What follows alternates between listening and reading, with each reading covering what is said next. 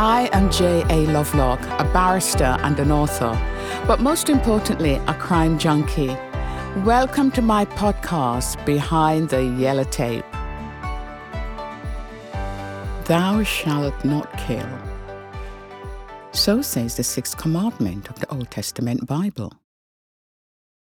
Yet it comes as a bit of a surprise, a shock even, that in 1872, a man of the cloth, Reverend John Selby Watson, was sentenced to death for the killing of his wife, Anne Watson.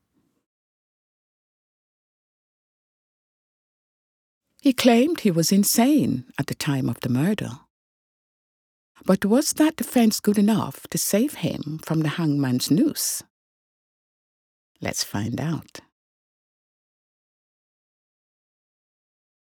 On the 8th of October, 1871, Reverend John Selby Watson was found unconscious at his home in Stockwell, South London, by his servant Ellen Pine.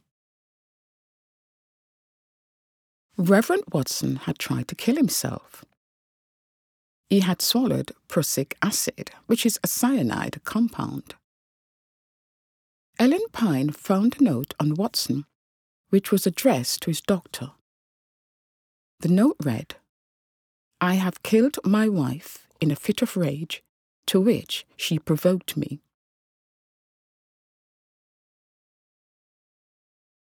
So he states he had killed his wife. And now that he has attempted suicide, was he now trying to get out of facing the music, to get away with facing justice? John Selby Watson was born at Crayford in Kent in 1804 to humble Scottish parents. As a boy, he was educated first by an uncle. He then won a place at Trinity College, Dublin, where he gained both a Bachelor of Arts and a Master of Arts degree in Classics in 1844. Whilst having a penchant and talent for the classics, he turned his mind to the church. He was first duly ordained as a deacon in 1839, and in 1840 he was made priest. And between 1839 and 1841, he served as a curate of Langport in Somerset.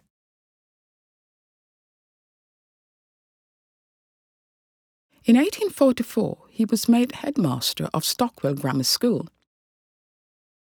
This was a worthwhile position. He had a fixed salary of £300 per annum. And in addition, he got extra money when the student population exceeded a certain number.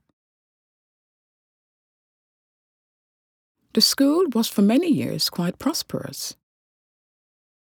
So financially, on the face of it, he was in a fairly good position.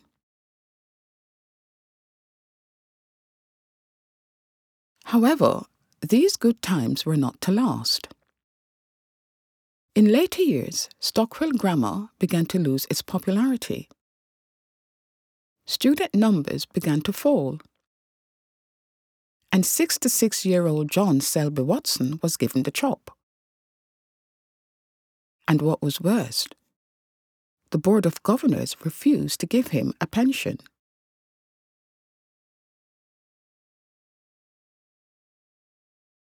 But still, he continued with his classics, and even became a respected and highly regarded scholar and translator of great works, such as Bond's Classic Library.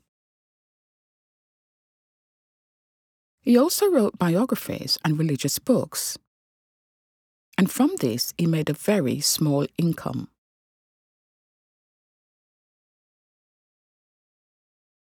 And it was a few weeks after finishing his fourth volume, The History of the Papacy to the Reformation, that on the 8th of October 1871, then in his late 60s, John Selby Watson was found unconscious by his servant Ellen Pine.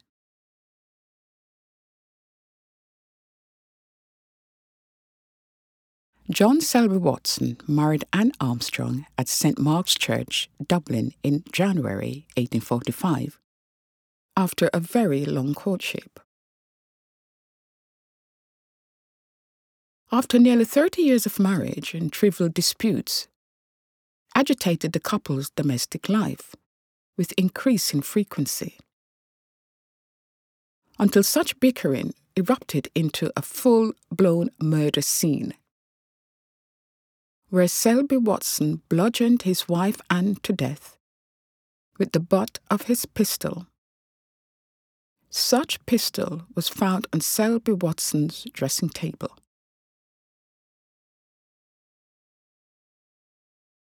Having confessed to the murder in that he killed his wife in a fit of rage after she provoked him, Selby Watson had recovered enough to stand trial in January 1872 at the Old Bailey in London.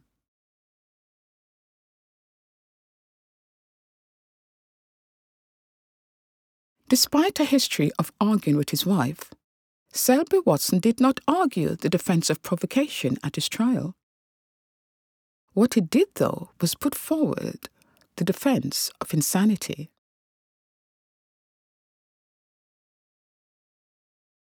However, this was not accepted by the court, and after an hour and a half's deliberation, the jury found him guilty of murder.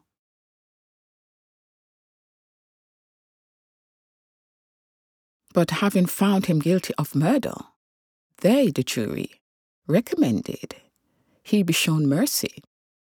That is, his neck to be spared from the hangman's noose, largely because of his age and previous good character.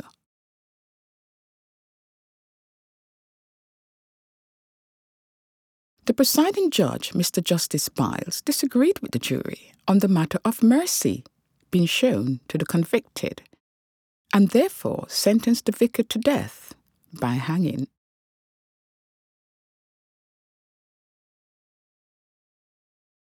So what was the evidence that convicted the Reverend John Selby Watson?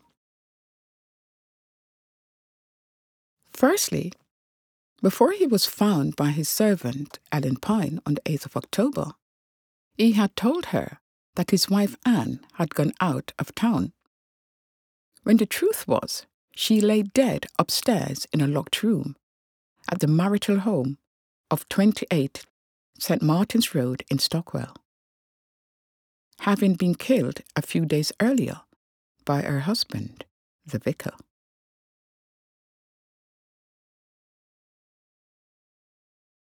Secondly, Selby Watson had lied about the red stains on the carpet of the house, claiming that was port which he had spilled. And, astonishingly, he had earlier placed an order with a carpenter for a large wooden box, which it was believed he had intended to use to dispose of Anne's body. These actions appeared to be of a man sane enough to know what he was doing. In addition, regarding his plea of insanity, the superintendent of a local lunatic asylum gave evidence that, in his opinion, the defendant, John Selby Watson, was perfectly sane.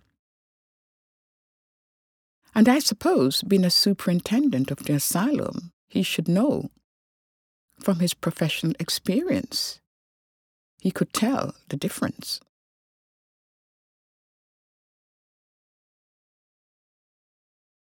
So to all intents and purposes, John Selby Watson was not insane. He was a man of the cloth, in a fit of rage, willfully murdered his wife. And besides, he showed no remorse whatsoever throughout the trial.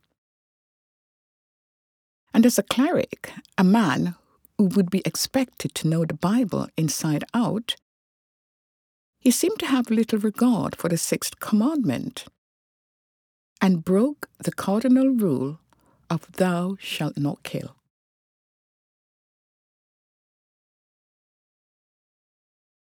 Nonetheless, Mr. Justice Biles, who had sentenced him to death, changed his mind.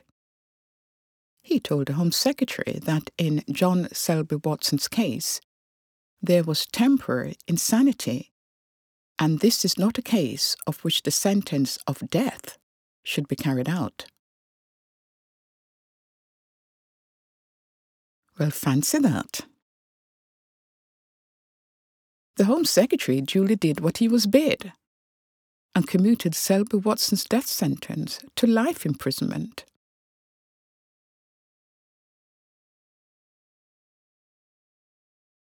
This somewhat late-in-the-day decision, however, finding that there was temporary insanity, was not without controversy. Many before him, Reverend John Selby Watson, have swung for less than that, and almost certainly if they were of a lower social standing than a clergyman.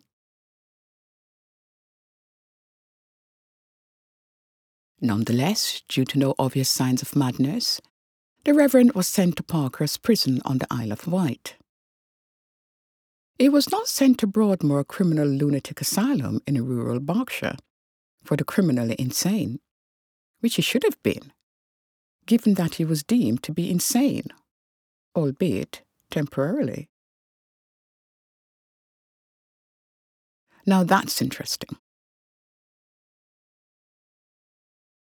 Still, at the ripe old age of 80, while still in prison, Reverend John Selby Watson expired, having become seriously ill with a skin infection of the dermis layer of the skin, which led to him falling out of his hammock and banging his head. At his funeral, there was only one mourner, a former pupil who paid for the funeral. Did the Reverend John Selby Watson get away with murder? You decide. Thanks for listening. I am J.A. Lovelock. Join us again next time as we go behind the yellow tape. Till then, catch up with more episodes at btytpodcast.com and on all podcast platforms.